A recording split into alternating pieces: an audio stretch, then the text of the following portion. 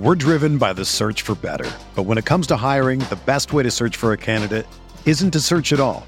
Don't search, match with Indeed. Indeed is your matching and hiring platform with over 350 million global monthly visitors, according to Indeed data, and a matching engine that helps you find quality candidates fast.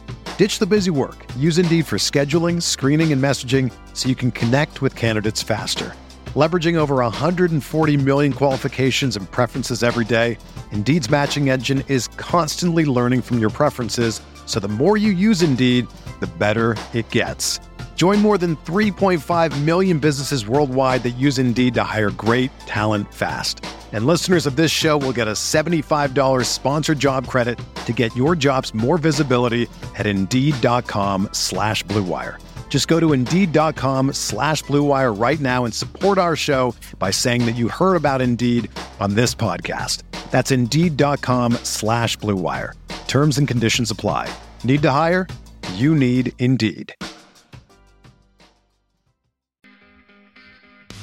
Colm Kelly here, the executive producer of the RotoViz Radio Podcast Network and co-host of the RotoViz Overtime Podcast, along with the phenomenal Sean Siegel. The wait is over, the NFL season is here, and there's no better time than the present to sign up for a RotoViz NFL Pass. You'll get access to all of our content, all of our tools, and everything you need to help you for that in-season success. As a loyal podcast listener, you can get yourself a 10% discount to a RotoViz NFL Pass just by adding the code RVRadio2021 at checkout. Or go to rotoviz.com/podcast for more information. Let's go get those championships. I hope you enjoy the podcast. Elliott for the touchdown. Cowboys lead. 9 seconds left. Looking to throw. Wide open. It's Barkley. Into the end zone. Touchdown. Smith-Schuster inside the 30. Stiff arm, and he's going to go 97 yards for the touchdown. Welcome into the Fantasy Football Mailbag, a RotoViz podcast. This is the September 10th episode, and as always, we remain dedicated to answering all of those fantasy football questions. I'm your host, Mike Randall. Please follow me on Twitter at RandallRand, and today we have someone I always wanted to have on the mailbag, Jim Sannes, senior writer and analyst for NumberFire FanDuel. Jim is the DFS man. He can do DFS for what you're going to have for dinner. He can do DFS who you're going to get a fight with at the family party. The guy covers it all. Football, baseball, NASCAR, golf. We're going to talk DFS. We're going to talk fantasy football. We're going to talk betting, all for week one to get you ready for the fantasy football season. Please follow him on Twitter at Jim Sannes, Sannes. Jim, it's great to finally have you on the bag. How you doing? Thank you for having me, Mike. This is exciting for me too. You know, as someone who has listened to the show plenty of times throughout his life, I'm pretty pumped to be asked to be on and pumped to talk to you in week one. We actually have like real things to discuss. This is kind of wild. I'm excited about it. You know, Jim, it's great to have you on, and we're going to get to your bold prediction at the end of the show, but I remember back 1 year ago, this time, Rich Rebar, bold prediction, he said, we're going to play all 16 games, and he was right about that. So it's just great to have football back. Week one is upon us. Great time of year. Fans in the stands, still got to be careful, but we're moving forward and coming forward now to the start of another great fantasy football season. Look, you're at NumberFire, one of the best in the business. NumberFire FanDuel, putting out so much content, betting content, fantasy content. You got a YouTube show you do as well, podcast, the whole thing. So just talk about NumberFire, all the great things you guys have going on, how the last year went, challenges with COVID, and where you're at, man, because you've been putting out some great stuff for a long, long time. Yeah, we had like Madden streams. Yes. And like I played Madden when I was younger. I don't want to talk about it. I have no desire to talk about it. So I'm glad that we are out of the pandemic, because that was, I would get like swamp butt from like sitting there like for so long. So I'm glad that's gone. For this year, we got a lot of YouTube stuff, very YouTube centric. We're going to be having Q&As, I think pretty much every weekday on the FanDuel YouTube page. Monday Night Football preview, Thursday Night Football preview, Tuesday waiver wire show with me and JJ Zacharyson. Friday we have a snake draft show with me, JJ, and Brandon Gadula. You know, doing a 3-person snake draft, keeping track as the year goes along. So a lot of stuff on YouTube, but then we'll also have our DFS podcast every Monday and Thursday up on the NumberFire Daily Fantasy Podcast feed. Betting show twice a week, starting next week for a college show and an NFL show with Dr. Ed Feng of thepowerrank.com. So yeah, we're going to be pretty busy, but like fun busy. So like, I know it's like in vogue to like complain about workload this time of year, but like also I'd rather have fun busy than like, oh my gosh, I hate my work busy. So this is pretty exciting for me. Oh, absolutely. We're not going to sleep this week. It's a labor of love, but nothing better. And you do so many things at FanDuel. You cover DFS in so many ways. Golf, NASCAR. I'm just curious. You can go anywhere you want with this question.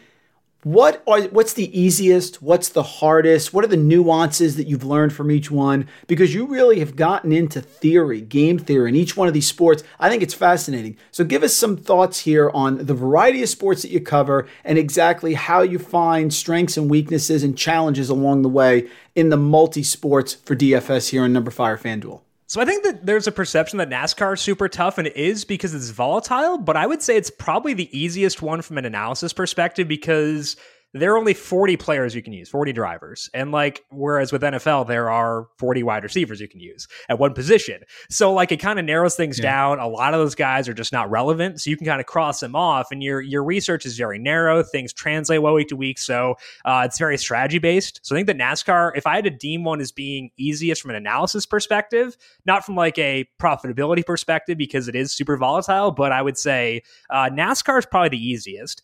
Tough one is NFL because like there are just so many moving pieces. Things change constantly throughout the week. So we have our DFS preview show Thursday. I'm glad we now have this YouTube show on Fridays because like things are going to change between Thursday and Friday. So I think that the moving pieces, the depth of knowledge you need to have for NFL is toughest. So I think that to me, football is the toughest because I don't do any basketball analysis. I would say that if I did, I'm lucky to just play NBA DFS and not analyze it. But I think the football is probably the toughest of the ones that I do. That's what I would think because there's so many variables. Yeah. But I believe, Jim, and you're extremely successful, one of the most successful people out there. And I would think there are some commonalities. Yeah. So I'm curious with my next question. I went this summer to a sort of amusement park with my kids, and I saw many games of skill and chance. Okay. And I'm firmly aware, Jim, that for my two children, it seems like the rings can just be thrown on top of the bottle to win the stuffed animal that's the size of the wall. But 3 or 4 buckets later, none of the rings had landed on the bottle. So I want to talk about your DFS lineups starting, obviously maybe a Thursday, Sunday game. What do you typically do with the money that's left over? Because I'm sure, like everyone else, I suffer from, I got $1,100 left. Well, I got to use that. As if the top priced option in every position is a guarantee to give you 3 or 4x. How much do you recommend? What do you think? Because that is, people pick their players and they go through their process. But just like everyone else, I sit there and go, I can't leave that much on the plate. What do you normally do with that process? I think it really depends on what kind of game you're playing. If it's a game where there are a lot of duplicated lineups, a lot of overlap, I'm very much inclined to leave salary on the table there because it's just one more way you can be different without being stupid.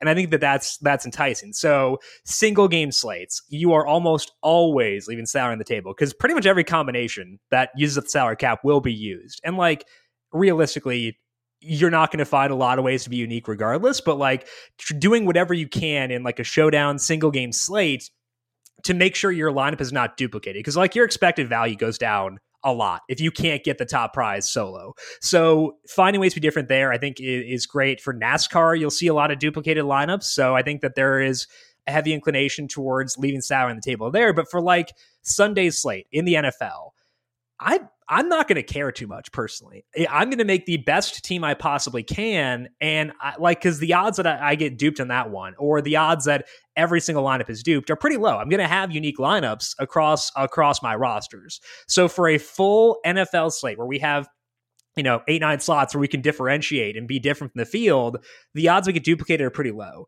So it entirely depends on how often you get duplicated lineups. So for showdown, single game, definitely going to be differentiating there in terms of how much I leave. NASCAR, same thing. But for a full NFL slate, I really don't care too much. And I find myself using all of it almost all the time. You put a great tweet out a couple days ago. Again, folks, on Twitter at Jim Sannes. And it mentioned the past 3 years, 47 running backs have made a perfect FanDuel lineup with a salary of $6,500 or lower. Talk about what you came up with there and the importance of finding the points from those value plays, because I think people tend to maybe skew towards cheaper running backs because they say, I'll just get a touchdown. I'll get a goal line carry. You know, my love affair with Mike Gillislee years ago, Jim, is well documented, but it's not quite that easy. Talk about what you found there. Well, Mike Gillislee was the best running back in football that year. So come on, that was fine. That was totally in play. No issues there. But I think the key thing to keep in mind is no matter how low the salary is, you need points because your opponents are going to get points. And so like, I think the flaw we get into is looking at things in terms of value. Value is a big trap because if you're trying to get 2x out of a player who is $10,000, it's a lot different than 2x of a guy who is $5,000. And you just, at some point, your players have to score points regardless of how much value they give you. So if you look back at that sample you're talking about, 47 running backs, lower salary, and perfect FanDuel lineups, they averaged 27 FanDuel points per game. That is a huge number. Yeah. None of them scored less than 17.5, and only 2 guys scored less than 20 FanDuel points. So basically, when you're looking at a value play, like let's say you're looking at James Robinson on Sunday, ask yourself, can this player score 20 points? And how realistic is it for that player to get 20? If you can't say this player can definitively give me 20 points, don't use them. With Robinson, I think he can because he's facing Houston. So like, then he could get some passing game work there for sure. So that could happen, but you need to make sure they can get you 20. I don't care if they are minimum salary, $4,500. If they can't get you 20 FanDuel points, they have no business being in your roster. So I think that we get in these like the issue we have is we focus on floor. So like Frank Gore had some times a couple years ago where he was like, oh, he's going to get me, 60 yards and a touchdown. Sick. That's 12 points. Good luck. Like you need 80 yards and 2 touchdowns if they're a rush only guy, or 140 yards and a touchdown. Preferably they get passing game work because the route to 20 points is a lot clearer there. So just keep in mind, value doesn't matter with the low salary backs. You need points. And I think 20 points to me is the cutoff. So what you're saying, Jim, if I understand this right, is if we make out our lineups and you have to find a running back, the move is not to say, oh, I'll take this guy. He's safe at running back. He won't bonk for me. Yeah. You need to go for the player. Frank Gore is the perfect example. And gosh, I mean, we love Frank Gore. How do you not respect Frank Gore? But he is not a guy that you want to go cheap on at running back because he's not going to hit that upper end. It's got to be a real home run swing, not a safe swing in those situations. Exactly. And typically that's via passing game volume because that's the easiest way to unlock a ceiling is by getting work through the air. But you do need to focus on ceiling. And I think that's true for cash games too. We talk a lot about floor for cash games, but like I want guys who can erase the mistakes I will make elsewhere. Cause like I'm gonna mess up. Like I'm gonna make mistakes. I want dudes who can make up for the mistakes that I make, and floor plays don't do that. Ceiling plays can. In your best ball leagues, and Jim, it's very sad. I've done my last best ball league, whether it's at Underdog or a Fantasy, FFPC, wherever you go. Who are some of the season-long players in your best ball leagues that you liked? Here at RotoViz, using all our great tools, Laviska Shenault is the guy that we focused on. Liked him last year. We had a couple moments there. Remember against the Vikings, I think it was. He caught a ball that was tipped in the end zone, and we all went nuts.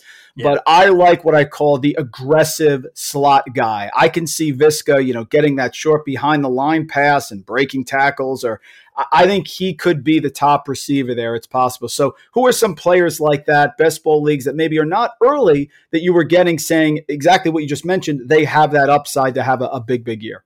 So you're saying you're to blame for Laviska's increasing 100%. ADP. Okay, well. It is Viska season here, and that could be the title of this podcast. It's Viska season here at RotoViz. We are waiting for him to drop 100 yards and 2 touchdowns on those Texans in week 1. Okay, direct your ire to Mike. All ire goes to Mike for Laviska going higher in drafts. I think if we're looking like true late round guys, I'm looking at players who have the potential to have roles. And it's a little bit different for season long than for DFS because you're not as focused on ceiling type plays. You want guys who are going to have a role in good situations. So Giovanni Bernard, I think is very likely to have that pass catching role in an offense that will throw the ball very efficiently. Obviously, the target share available is not huge in that offense, given they've got a lot of dudes, but like I don't view Rob Gronkowski as a major threat to gobble up a lot of targets. So I would love for OJ Howard to do so because I've got enough OJ Howard scattered across various formats and stuff like that. But I think Gio Bernard makes sense. I do like Ty Johnson. I think that he really fits he's not Raheem Mostert, but like there are similarities in the sense that he is going to a Shanahan disciple scheme, a LaFleur scheme. He is that speed guy who they want to have in their backfield. Ty Johnson's been getting a lot of run at the first team. His biggest threat right now is Tevin Coleman. I think that Tevin Coleman more so than Michael Carter in that backfield. So Ty Johnson's a guy I've been taking to see what that role may wind up being. Bryan Edwards is a guy you can still get super late in drafts. Edwards has been getting a lot of hype. I know Derek Carr is not like a top tier quarterback, but he is a quarterback who can produce fantasy relevancy for guys outside of just Darren Waller. Like we saw Nelson Aguilar have a lot of relevant weeks last week. Edwards, they had enough faith in him to cut John Brown. So I think that I want to look for guys who have a path to having a good role in offenses I like targeting. So I think that Gio fits that, Ty Johnson fits that, Bryan Edwards fits that, and they're all guys I do like quite a bit. The Bryan Edwards ADP, and it's not just because I have a Raider shirt on today here as we're recording a video. That is mystifying to me. He is more than likely the top receiver there. It's not Henry Ruggs, even though whenever the Jets decide to play that cover zero there with Greg Williams and catch a bomb to blow the number one pick, he is going so late. No one has hopped on the train with him, and he still is a top wide receiver. I love that. Bernard he's a guy that I saw his price on FanDuel this week, Bernard. I understand that. There's some questions with the injuries, of course, but right. Definitely a later play. Those are great calls. Again, you're staying consistent, Jim, the upside on those plays, right? Yeah. Just looking for guys who have a path to a good game. And I'm not saying like they're guaranteed to have that path come to fruition, but I want there to be a path to them being relevant in their offense. And I think that at least for Edwards, maybe for Ty Johnson, the path to them gaining that role is decently high probability. We're driven by the search for better. But when it comes to hiring, the best way to search for a candidate isn't to search at all. Don't search, match with Indeed. Indeed is your matching and hiring platform with over 350 million global monthly visitors, according to Indeed data, and a matching engine that helps you find quality candidates fast. Ditch the busy work. Use Indeed for scheduling, screening, and messaging so you can connect with candidates faster. Leveraging over 140 million qualifications and preferences every day, Indeed's matching engine is constantly learning from your preferences, so the more you use Indeed, the better it gets. Join more than 3.5 million businesses worldwide that use Indeed to hire great talent fast. And listeners of this show will get a $75 sponsored job credit to get your jobs more visibility at Indeed.com/Blue Wire. Just go to Indeed.com/Blue Wire right now and support our show by saying that you heard about Indeed on this podcast. That's Indeed.com/Blue Wire. Terms and conditions apply. Need to hire? You need Indeed. With threats to our nation waiting around every corner, adaptability is more important than ever. When conditions change without notice, quick strategic thinking is crucial. And with obstacles consistently impending, determination is essential in overcoming them. It's this willingness, decisiveness, and resilience that sets Marines apart. With our fighting spirit, we don't just fight battles, we win them. Marines are the constant our nation counts on to fight the unknown. And through adaptable problem solving, we do just that. Learn more at Marines.com. Another day is here, and you're ready for it. What to wear? Check. Breakfast, lunch, and dinner? Check. Planning for what's next and how to save for it? That's where Bank of America can help. For your financial to-dos, Bank of America has experts ready to help get you closer to your goals. Get started at one of our local financial centers or 24/7 in our mobile banking app. Find a location near you at bankofamerica.com/talktous. What would you like the power to do? Mobile banking requires downloading the app and is only available for select devices. Message and data rates may apply. Bank of America NA, member FDIC. So Mr. Zero RB blew my mind on this question. I was embarrassed. Favorite type of morning juice? I offered cranberry, orange, grapefruit. Sean, of course, goes pineapple, which should have gotten the correct answer sound effect. But what is your choice here for morning juice? Coffee is my morning juice because I this is like the biggest sign that I'm old, Mike. I can't deal with the sugar anymore. Like I had to cut to like low sugar oatmeal. I can't have a lot of juice. Like it's very upsetting because I used to love orange juice growing up. So if I could pick, I would go orange juice. But like I just stick to coffee. It's a transition from coffee time to water time, and there's nothing else in between. I am extremely boring when it comes to that, but hey, it's cheap, and it just like, I don't know why, I just can't handle it anymore, which is very upsetting.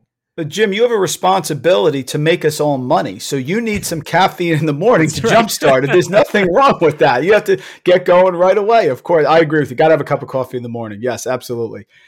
This pod drops, Jim, Friday morning. So we're going to do the amazing Kreskin here. I did this with Pat Fitzmaurice last year with CEH. We talked about how is he going to do the whole thing. Of course, then he got stuffed at the goal line a couple times. Never got a goal line carry. It felt like for the rest of the year, whatever. What do you see with Tampa, Dallas? Couple questions I'll throw at you. I'm curious who you like as the best producing wide receiver on Dallas in this game on Thursday night. Are you fading Zeke, as a high-priced option in Thursday, Sunday slates against Tampa Bay? Jones or Fournette is a big question. Where are you at with Tampa Bay, Dallas? And, of course, we're going to hold you to this and grade this to see if it's right on Friday morning. Yes. Well, they're guaranteed to be right, so what could go wrong here? I think that Amari is being overlooked. I understand the love for CeeDee Lamb because CeeDee Lamb is amazing, and he's in a great offense. So fun to watch in college and stuff like that. But, it's Amari Cooper, and he's still a really good player. We've seen the rapport with him and Dak Prescott in the past. Amari's looked good since he came back from his injury, at least based on, practice film, which has never led us astray. So I think that Amari is still going to be the top guy in this offense, at least, to start the year off. So I'm expecting a big night from Amari on Thursday. I think that Zeke is a pretty easy guy to gloss over here because his skill set doesn't mesh well with this matchup. Zach Martin, at least as of now, there's a chance he could play based on... I'm hearing that also, yes. Yeah, because he needs 2 negative tests because he's vaccinated, so maybe Zach Martin can play. But even if he does play, it's just not a skill mesh with Zeke against a team with such a good rush defense. So I'm okay glossing over Zeke. As far as Jones or Fournette goes, the answer to me is neither, because I don't expect either to get a lot of passing game work because they can't catch. Seems like a big detriment if you're trying to get passing game work. And they're probably going to split the early down work. So if we're talking DFS, I want no piece of either. I would say, though, if we're talking season long and you want a guy who will get more predictable work, it's probably going to be Ronald Jones based on the fact he was the guy who got the first crack with the first team in the preseason. Yeah, that's an excellent point. People have asked me Jones versus Fournette. I'll tell you my answer, Jim. If Fournette gets hurt, that's the answer. Then Correct. It's wheels up for Jones. Correct. I was all aboard Ronald Jones last year. It was about a year ago, maybe a week earlier when they signed Fournette, and I threw all the papers in the air. But he's still the best rusher there. He is. So, I agree. What do you think about CeeDee Lamb? A lot of people have been all over CeeDee Lamb earlier this year, talking about how he has the 100 catch upside. Yeah. A ton. I think the most slot snaps of any wide receiver last year. Where are you on Lamb in a season-long perspective? Yeah, so I was talking about Amari and talking about how I think he's the top guy, and that is not an anti-CeeDee Lamb take on my part. It's more so a pro-Amari Cooper take. I think that they're both awesome, and I think that they're both appropriate where they're going in drafts for season-long stuff. So, although I love Amari Cooper, it's not saying, if I'm drafting here at the end of the second round, early third round, I'm not saying I'd avoid CeeDee Lamb there. It's more so I think Amari Cooper is underrated. I think that if I had to view them, I would say CeeDee Lamb properly rated right now, Amari Cooper underrated, and the Dallas offense in general underrated as well. Amari Cooper underrated. Great way to look at it. Do you have any hints with DFS defenses? We're all like Pavlov's dogs. We go to our lineup, we fill it out, we get to defense, and we go, let's take whatever's left over. Okay. Yeah. But that's not necessarily the case. You get a big defensive play, you get a couple interceptions, strip sack, fumble touchdowns. That can really swing you. What's your path here with DFS defenses? Yeah, so I want to look for games that will include a lot of dropbacks. And that does often mean targeting games with higher totals because when we see lower total games, it's often due to a lot of rushing attempts. And rush attempts are bad for defenses because it's really hard to score points on defense when the opposing team runs the football. So I want to identify situations where I think there will be a lot of dropbacks and preferably a lot of inefficient dropbacks. But, I don't care as much about that. I'm just looking for volume. I want my defense to have chances to score points. I think that an important thing to keep in mind is the number of points allowed doesn't matter that much if you're looking for upside because the difference between letting up 20 points versus 27 points isn't going to matter if they score 2 touchdowns. And they're not going to score 2 touchdowns if they're not getting chances of scoring touchdowns. So to me, I would say totals are fine. It's fine to look at totals when you're trying to identify good defenses, but they're probably decently overrated by the public. So I would say be okay using defenses in high total games if you think that defense will be seeing a lot of dropbacks against a rough passer who may take sacks, may let up interceptions. I think disregarding totals or lowering your emphasis on totals is a good thing for DFS in general. That's why we have Jim on, folks. That's DFS gold advice right there. It is counterintuitive. You do not want a team that's going to run the ball. Don't be afraid of a lot of pass backs. And there's a huge difference between making points with interceptions and fumbles and holding a team to a low total. Great advice, Jim. Appreciate that. Do you have a rookie that you've identified as a potential breakout player? Mine is De'Ami Brown, coming from North Carolina, signed with Washington, 3rd-round pick, solid metrics across the board, 4.5 speed at 185, and I just think it's a shallow depth chart. McLaurin's there, Curtis Samuel up and down, maybe more of a gadget guy, got hurt a little bit. I think De'Ami Brown could pop later in the year for folks in seasonal. Do you have a guy that you've seen in either best ball early in the season that you're saying, second half of the year, this could be an issue? Yeah, I think that Josh Palmer is really interesting. He's not like the biggest workout guy, but they put some draft capital into him, and I think that that's enticing. And it's not, you were talking about with De'Ami Brown where there's not a lot of competition. There is a lot of competition for Josh Palmer, but the good thing is the situation is so good, I'm okay taking a slightly lesser workload because I want to tie guys to Justin Herbert, want to tie guys to their new OC Lombardi, I want to tie guys to Staley. So I think that Josh Palmer is someone who looks really good. And it's not just the fact that he's tied to the good situation. Also, the camp buzz was good and it was early. Like if you can generate buzz early as a rookie in your first camp and lock down that number 3 wide receiver role, I think that's pretty intriguing. So maybe early season, Justin Herbert has that rapport with Keenan Allen. And with Mike Williams, maybe Josh Palmer isn't, cranking out like a 15% target share at that point. But I think down the road, we could see his role grow. And given the fact that he did show some talent in college, the Chargers seem to have liked him a lot in this process. I think that the potential for him to grow into a bigger role as season goes along is definitely there. That is a superior answer. Folks, do you realize that Mike Williams in his career has never, for the Chargers, caught 50 passes in a season? 11, 43, 49, 48. The concept that Mike Williams could either not produce, not have, Jim, the fifth-year Devontae Parker breakout that everybody wants, right? Right. But that somebody else could step into that role in a Charger offense that we love is not far-fetched. And I equate the Chargers to the Bills. Everyone loves Josh Allen. Everyone loves Justin Herbert. Everyone loves Stephon Diggs. Everyone loves Keenan Allen. Big year. So you say, well, who's the next guy in the passing game? Nobody responds. There's some Donald Parham truthers. Okay. People are saying, oh, Emmanuel Sanders. So that other guy that could step forward could absolutely be Josh Palmer. That's a great call. Do you have a favorite video game growing up? So I only played like one non-sports game, which was The Sims, which is the dumbest, lamest answer you could possibly give. So that is unique. Wow. That is my answer. I played a lot of The Sims, but like realistically, more than that, I played like they had this. I don't know if it's NASCAR Thunder. I don't recall the name of it, but I had like the steering wheel and like the throttle and like the brake and everything. Like if you've ever seen Mike Clay's setup, Mike Clay of ESPN, big NASCAR guy, he does a lot of iRacing stuff. I had a similar rig when I was younger where I'd have like the steering wheel and all that. And it was a lot of fun. I love that. I would play my Madden, obviously, and play MVP baseball, but the NASCAR one was really fun. The soundtracks on that were pretty good as well. I know soundtracks are a big thing with video games, but NASCAR was the way that I skewed more so than a lot of other places. I wanted to try to get Elliott Sadler in victory lane because it wasn't happening in reality, so I had to make it happen in the fake world instead, and at least try to get there. The Sims is the truthful answer, but I think NASCAR would be the number 2 there. Oh, superior. One of our loyal listeners, Pete Aquaviva, had this question. I've added it for the last 4 or 5 weeks. He says, I want to start hearing some arguments against yourself. Yeah. So he said, obviously all you guys, fantasy analysts, we come up with the negative and then we just decide not to go with that. We decide to go with our gut.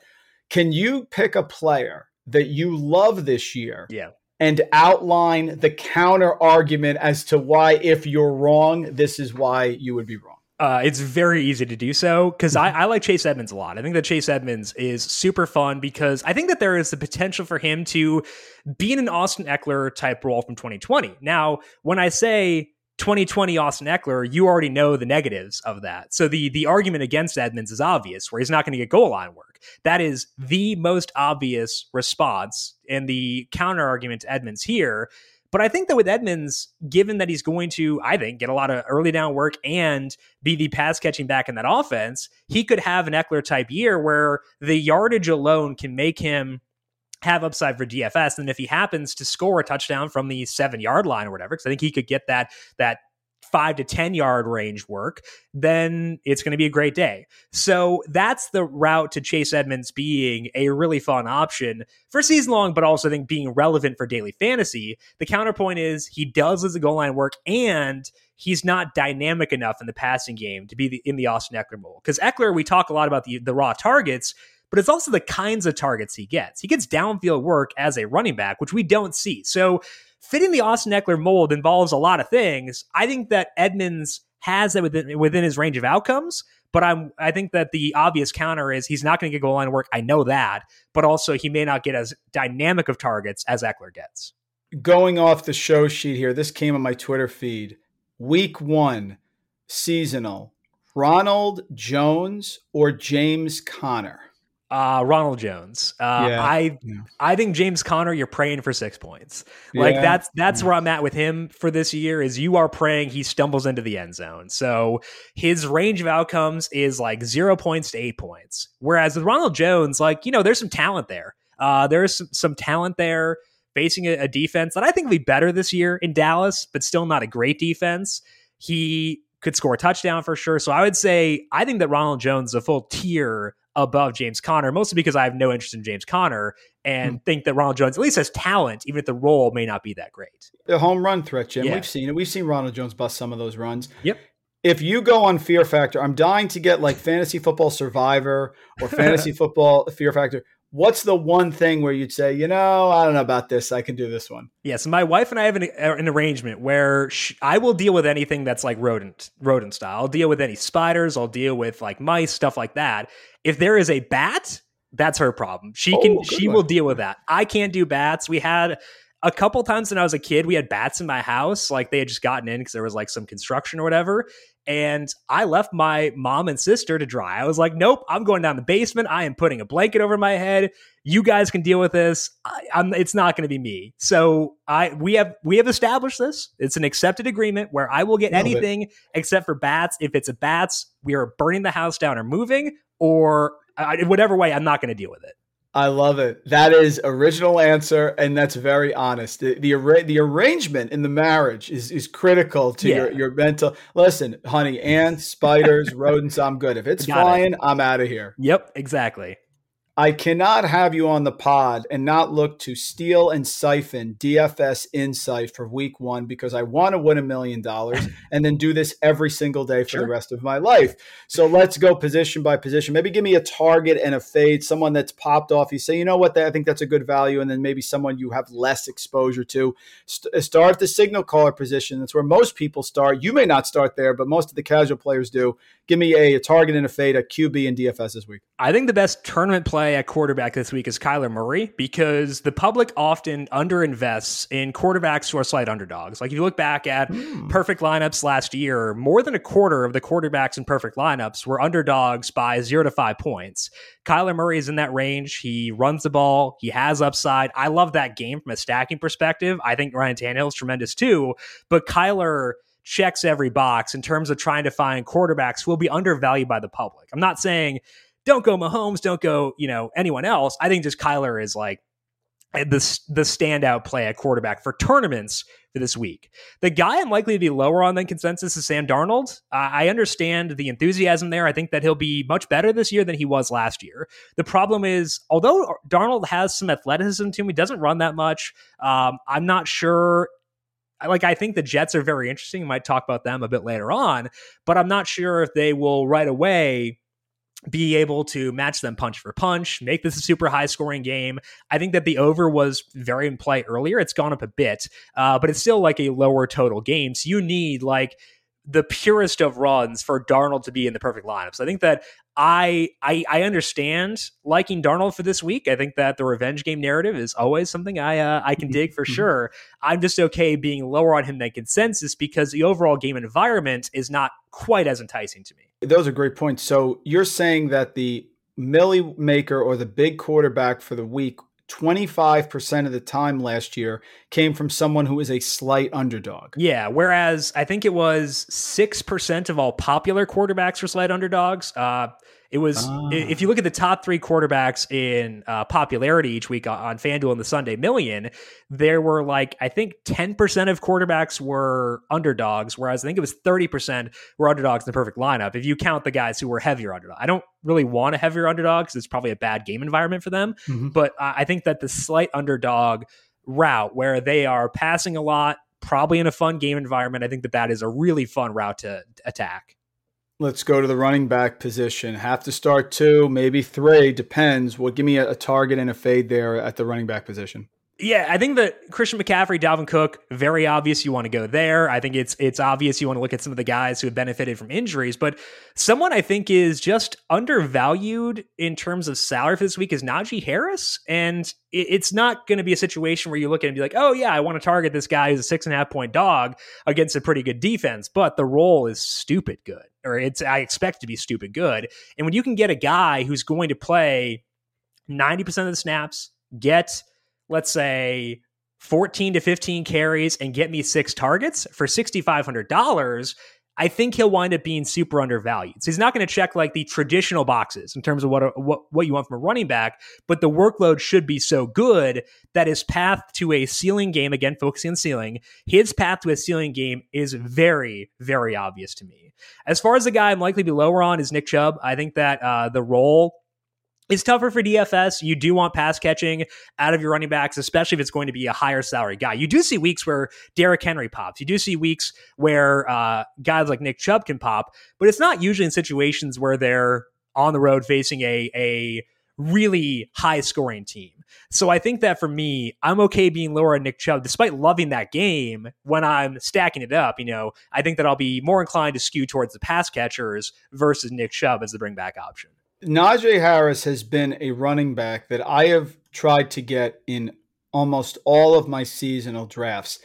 I believe he is one of the few running backs that if he stays healthy for all 16 games, and I hate that caveat because that's true of any player. Look at Christian McCaffrey last year. I don't see with the owner's mandate, Tomlin's history, he's feeding Rashard Mendenhall the majority of carries. The fact that Ben is, to me, Jim, Phillip Rivers light in that he's not going to run. He's going to do a lot of dump-offs. Preseason, teams declare their intentions by their actions. Harris was always on the field when Ben was on the field, never came off. His volume is massive, and people will shy away from that because of the Bills.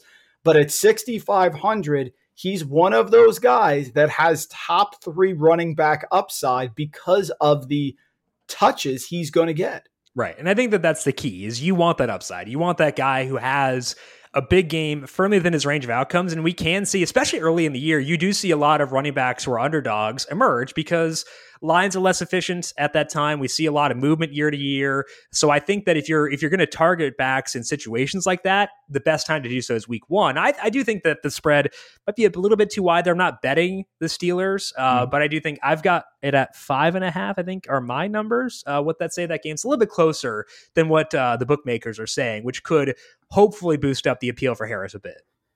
What about wide receiver? Always tricky, and for the casual fan, those high-priced wide receivers seem so appealing. Target and a fade there at the wideout position. Yeah, I mean, obviously, I could go DeAndre Hopkins because of Kyler, and I think that I will go there pretty often. But as far as a guy we have not discussed yet, who fits what I want, I said it, if I, when I'm going at that Chiefs-Browns game, I didn't want to include Nick Chubb as a bring back. That's because I want to use Odell Beckham as a bring back on the Browns. He's down there in the mid-range at $6,500. The reports from camp are that he is looking like Odell Beckham. $6,500, good game environment, easy stacking there. Like if you go Mahomes, Tyreek, and then put Odell in there, you're offsetting their cost of it because $6,500, a pretty low number for him. So Odell Beckham, I have like projections for projected offensive efficiency for an entire game. That is number one by a fairly significant margin for week one. So I want pieces of that game, and Odell, to me, great way to get there. The guy I'll be lower on is Terry McLaurin. I think that with Curtis Samuel being banged up, we'll probably see a lot of people gravitate towards him because of the target share, but I just don't like the game environment. Total in that game is 44.5, and I think that that's an appropriate number. I'm not rushing towards the under, but I think it's an appropriate number. The one path to McLaurin being good is that both these teams may be kind of fast in terms of pace, and that could allow him to come through. Target share should be good, but I just don't think the overall game environment from a scoring perspective is that great. So I can see it. I just think that I'll be underweight on him relative to the field as a result of the justifiably low total for that game. Yes, I agree with the Washington Charger game. I'm a little colder and have a little less exposure to players like Justin Herbert for that reason. I'm not into Fitz this week. I know there's always the temptation. Fitz starts every year, I feel like, Jim, with some bomb. Remember he hit Deshaun Jackson against the Saints a couple of years ago? I feel like the first touchdown is always Fitz hitting someone for a touchdown. But I agree, that environment could be those are two good defenses. We know Washington's defense, and people forget how good the Chargers defense was because players have been injured for so long. Yeah. I mean, and I think that also you bring in Brandon Staley and the knowledge he has. And you look at the pieces the Chargers have, they might not be the Rams, but they've got a similar build where they've got that stud edge rusher. They've got that stud guy in the secondary. So I think that the Chargers defense being top tier this year is something that could very easily wind up happening. Last position, tight end. This is always tough. Jim, before we do that one, do you have a favor to tight end builds? A lot of people talk about that because it's so unique. Very rarely do you put a tight end in the flex. Your thoughts on that, two tight end builds? I don't tend to because tight ends don't have a lot of ceiling games. Kittle can, Kelsey can, Waller can, but it's tougher to get two guys who pop off in the same week. So you do get salary savings, which is good. But I think if I'm looking at the ceiling potential of a tight end versus a running back and a wide receiver, I'm going to skew towards the other skill guys every single time. Got it. All right, target and a fade there at tight end. I love George Kittle because I'm going to have the salary to burn at tight end this week because we do have guys like Najee Harris. I think that James Robinson's in play. I think that we've got Chase Edmonds, I think could be viable for DFS this week too. So we've got some lower salaried running backs, which means I can allow myself to splurge on George Kittle. I was talking about the game environment projections I have. The best projected offensive efficiency for this week is San Francisco, despite the fact of Jimmy G, because Kyle Shanahan is a master and Detroit is probably not going to be great defensively. So if I can get exposure to that offense, not deal with the dual threat running backs in that they'll be competing with there, I think that George Kittle at 7,000, really, really fun. A guy I'm okay prioritizing for this week. The guy I'm not on, despite what looks like a good game environment, is Dallas Goedert. I think it's for very obvious reasons. Zach Ertz going to be playing a lot of first team reps with that team. Goedert. And Jim, Zach Ertz is cheap this week. This may be, if he ends up having a decent week, this is the cheapest he's going to get. I don't know how you go Goddard over Ertz. I get it, Ertz. But what we've seen in the preseason, for him to get 3X is much less than what Goddard would have to do. Right, exactly. Goddard's $5,900. So I don't think he's going to be very popular, but I think it's a game people will go towards. People maybe use Jalen Hurts and want to stack him up when you do so. And I think the Hurts is fine. I'm not saying don't use him. I'm saying when you do stack him, skew towards Devontae Smith, skew toward maybe you go Ertz, maybe you stack with Miles Sanders and just get a lot of the overall production of that team. But I would be okay, even if I have a lot of Hurts lineups, I am okay glossing over Goddard within those stacks. A question here about the Steelers from a listener. If we have good Ben Roethlisberger, how would you rank the receiving targets? The question is, Deontay Johnson, do we ignore the drops? Chase Claypool, does he get more volume after having incredible efficiency last year? That sort of thing. And if Ben struggles, does that change your mind at all for the Steeler pass catchers? Yeah, I think that it has to, because, we want guys who are going to push the ball deep. And if this offensive line struggles again from a pass blocking perspective, they're not going to be able to go deep as often. That's why I think that Claypool is really fun, because he's going to get the kind of targets you want. I know that with Najee there, Claypool will no longer be what was. I called him their goal line back last year because that's effectively what he was. He's not going to be that this year with Najee Harris being there, but I still think that they were telling us that they liked him by getting him those high leverage chances, both targets and some rush attempts too. So I think that I like Claypool a tiny bit more than Deontay. I'm not worried about the drops because Ben has shown he trusts him. He's shown that he'll feed him volume even when the drops are there. So to me, I have Claypool by a hair over Deontay. And then Juju's a tier below because I don't think that Juju has the path to being as high volume as Deontay or getting as many high leverage looks as Claypool. Next, I'm going to take the L on this one. I was beating the drum for Taysom Hill. My argument was that if Taysom was getting a lot of work in the red zone, Jim, which he certainly was with a future Hall of Fame quarterback in Drew Brees, he's not going to be limited by a quarterback that the last time we saw him threw 30 interceptions in a season. But Jameis Winston did get the nod, despite, for me, it's just 2 deep passes to Marquez Callaway against the Jaguars at home. Where do you think this is going to go with Winston and Hill? I still feel like Hill will have fantasy viability at some point, whether it's a Winston self-destruction or an injury. But right now, it certainly seems like it's Jameis Winston's show. How do you see the quarterback situation in New Orleans playing out? I think from a fantasy perspective, it's going to be really tough to get super jazzed about Jameis. And Jameis is someone who has the archetype you want. He's aggressive, throws the ball deep, really good coaching staff there. The problem is we're probably still going to see Taysom Hill get some high leverage looks. And you need touchdowns from quarterbacks. And whereas Taysom Hill most likely to get his usage in the red zone. Yep. So that's a pretty big detriment to Jameis's outlook. Also, the pass catchers there are really, really, really thin. The offensive line is great. That does help for sure. But I think when you look at the pass catchers there, it's a pretty big negative. So when you combine the potential for Hill to get high leverage looks and the potential for Winston to not be super efficient as a result of the bad pass catchers there, I think that's enough where I'm okay, missing out. If Jameis has a big game, I'm okay missing out because I think that there are enough red flags where I have questions around the ceiling for Jameis. Yeah, if you want to wait until the Saints host the Falcons, Jim, with Jameis, I have no problem with that. But for right now, it's a stay away. This flew by. Last question, then we will get you out of here, sir. Just amazing stuff. I want the bold prediction. I want the Jim Sannes prediction. We look back and I put on YouTube here and we're just celebrating how accurate it was. Go ahead. What do you got? I think that the Jets offense is going to be fun for fantasy, and they have not been fun for, it's a very vague bold prediction, but I think that they're going to be fun in the sense that I think Zach Wilson should play pretty well this year. I think that as we get further in the year, Elijah Vera Tucker gets back up to speed because he missed a lot of time during camp.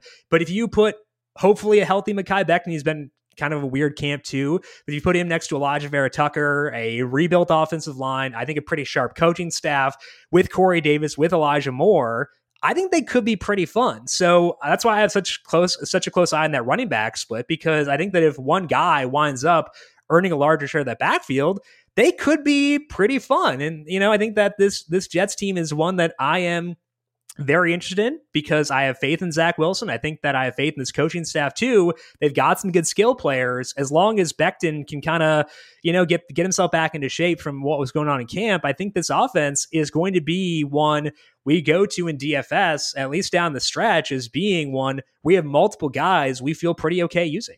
Folks, Jim Sannes, senior writer and analyst for Number Fire, FanDuel, betting and DFS content. If you have a question, let him know about it on Twitter. He's always responsive, one of the nicest guys in the industry, at Jim Sannes, Sannes. Great insight, robust answers. We flew through this. I could keep you for 2 more hours, but that's being selfish, Jim. Thank you so much for a few minutes. We will definitely have you back on the bag soon. This was great. I am excited. Thank you, Mike. It was a lot of fun for me too. And I am excited to just talk some real football again. This is great. Thank you.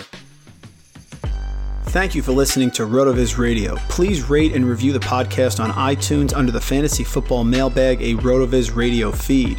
Contact us via email, rotovizradio@gmail.com. We'd love to hear what you think, so follow us on Twitter at RotoVizRadio and at RandallRant. Make sure you tell a friend, and don't forget to sign up for a 10% discount on our podcast homepage, rotoviz.com/podcast. It's a no-brainer, folks. Thanks for tuning in.